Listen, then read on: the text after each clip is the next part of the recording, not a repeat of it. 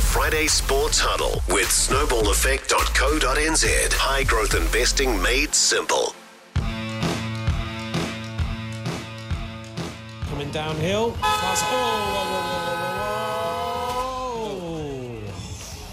Jack Bauer. And into front as well. Oh, that was a terrible, terrible crash, really. And shouldn't have happened at all. Josh Little. And that's a hat-trick.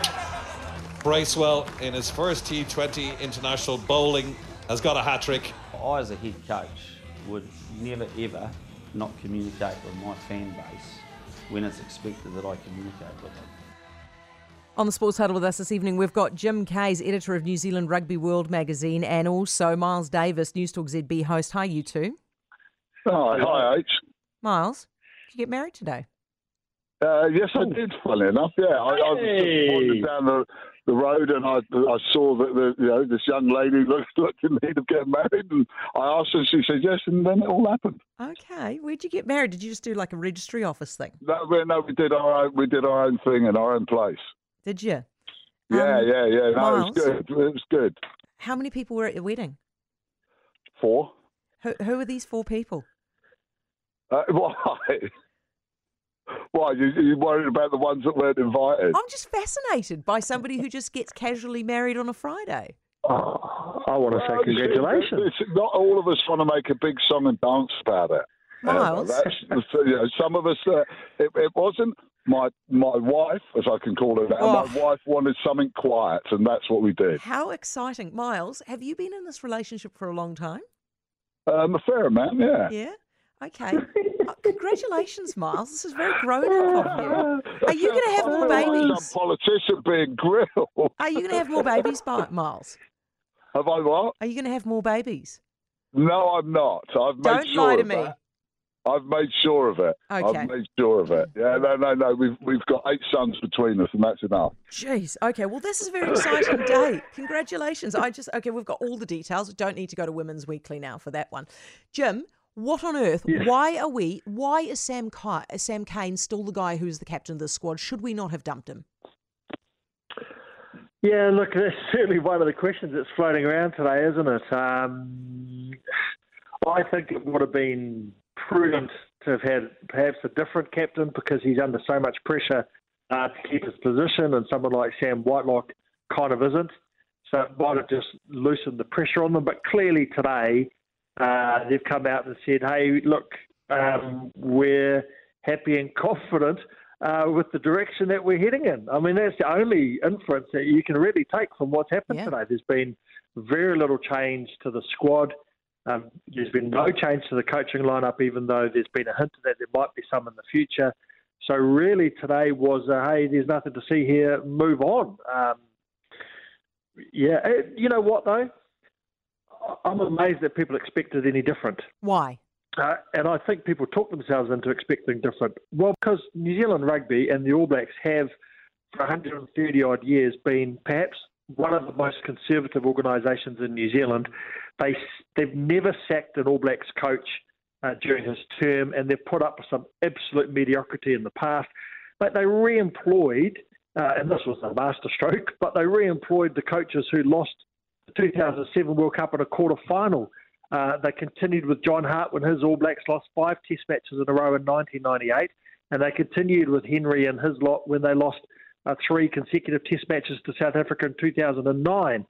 So I was never thinking that they were going to sack Ian Foster, because that's not the way that New Zealand Rugby do it. I'm not saying, that I agree with the decision, but I'm not surprised at all by today's announcements.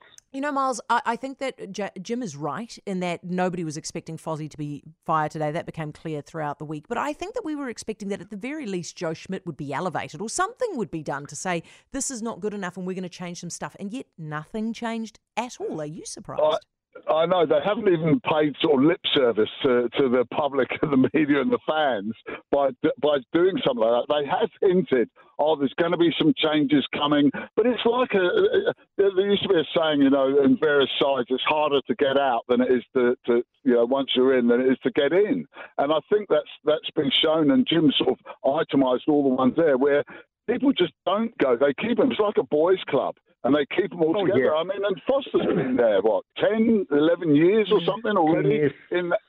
In 10 years in that environment, and it never looked like going. And it looks as if that it's going to be some of the assistants that get done. So they're going to be the ones, the sacrificial lambs thrown under the bus, and yet the people at the top, including the executive, just sit there and swill back their pink jeans and carry on another junket overseas on the tour. Just one point on Joe Schmidt. I don't think Joe Schmidt will ever be the All Blacks head coach. I don't think he wants to be. Joe Schmidt has a son who suffers from severe epilepsy. One of the reasons he came home from Ireland was because of that. They wanted to be closer to care. He and Joe wanted to be closer to his son. He doesn't want to go, from my understanding, he doesn't want to go to South Africa for just over 2 weeks. He doesn't want to be away. So I think as a public, we need to move on from promoting Joe Schmidt as an alternative head coach. Jeez. The only realistic alternative head coach to Ian Foster is Scott Robertson. They made a mistake at the end of the last World Cup when they didn't appoint Scott Robertson. They made another mistake now when they had a juncture where they could have appointed Scott Robertson. And if they're not careful, the Poms will appoint Scott Robertson and he'll never coach the All Blacks. Well, you know what? And then they will learn their lesson, won't they? We'll take a break. Back with you guys in just a tick. News Talk ZB. 9 away from 6, back with the Sports Huddle, Miles Davis and Jim Kays. Now, Jim, why has Reece Walsh been benched?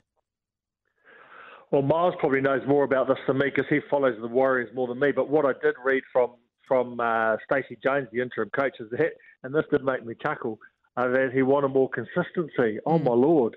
I mean, the Warriors, if you look up the word inconsistency in the Oxford Dictionary, it says New Zealand Warriors. They're the most inconsistent team in the history of sport. So, I mean, he'd have to sack all 13 of them if you wanted more consistency. Bench the whole lot of them. The reason I'm asking this, Miles, is because there's a suggestion that actually has got nothing to do with Reece Walsh's form, but actually the fact that he just doesn't want to help him improve as a player because he's basically on his way out.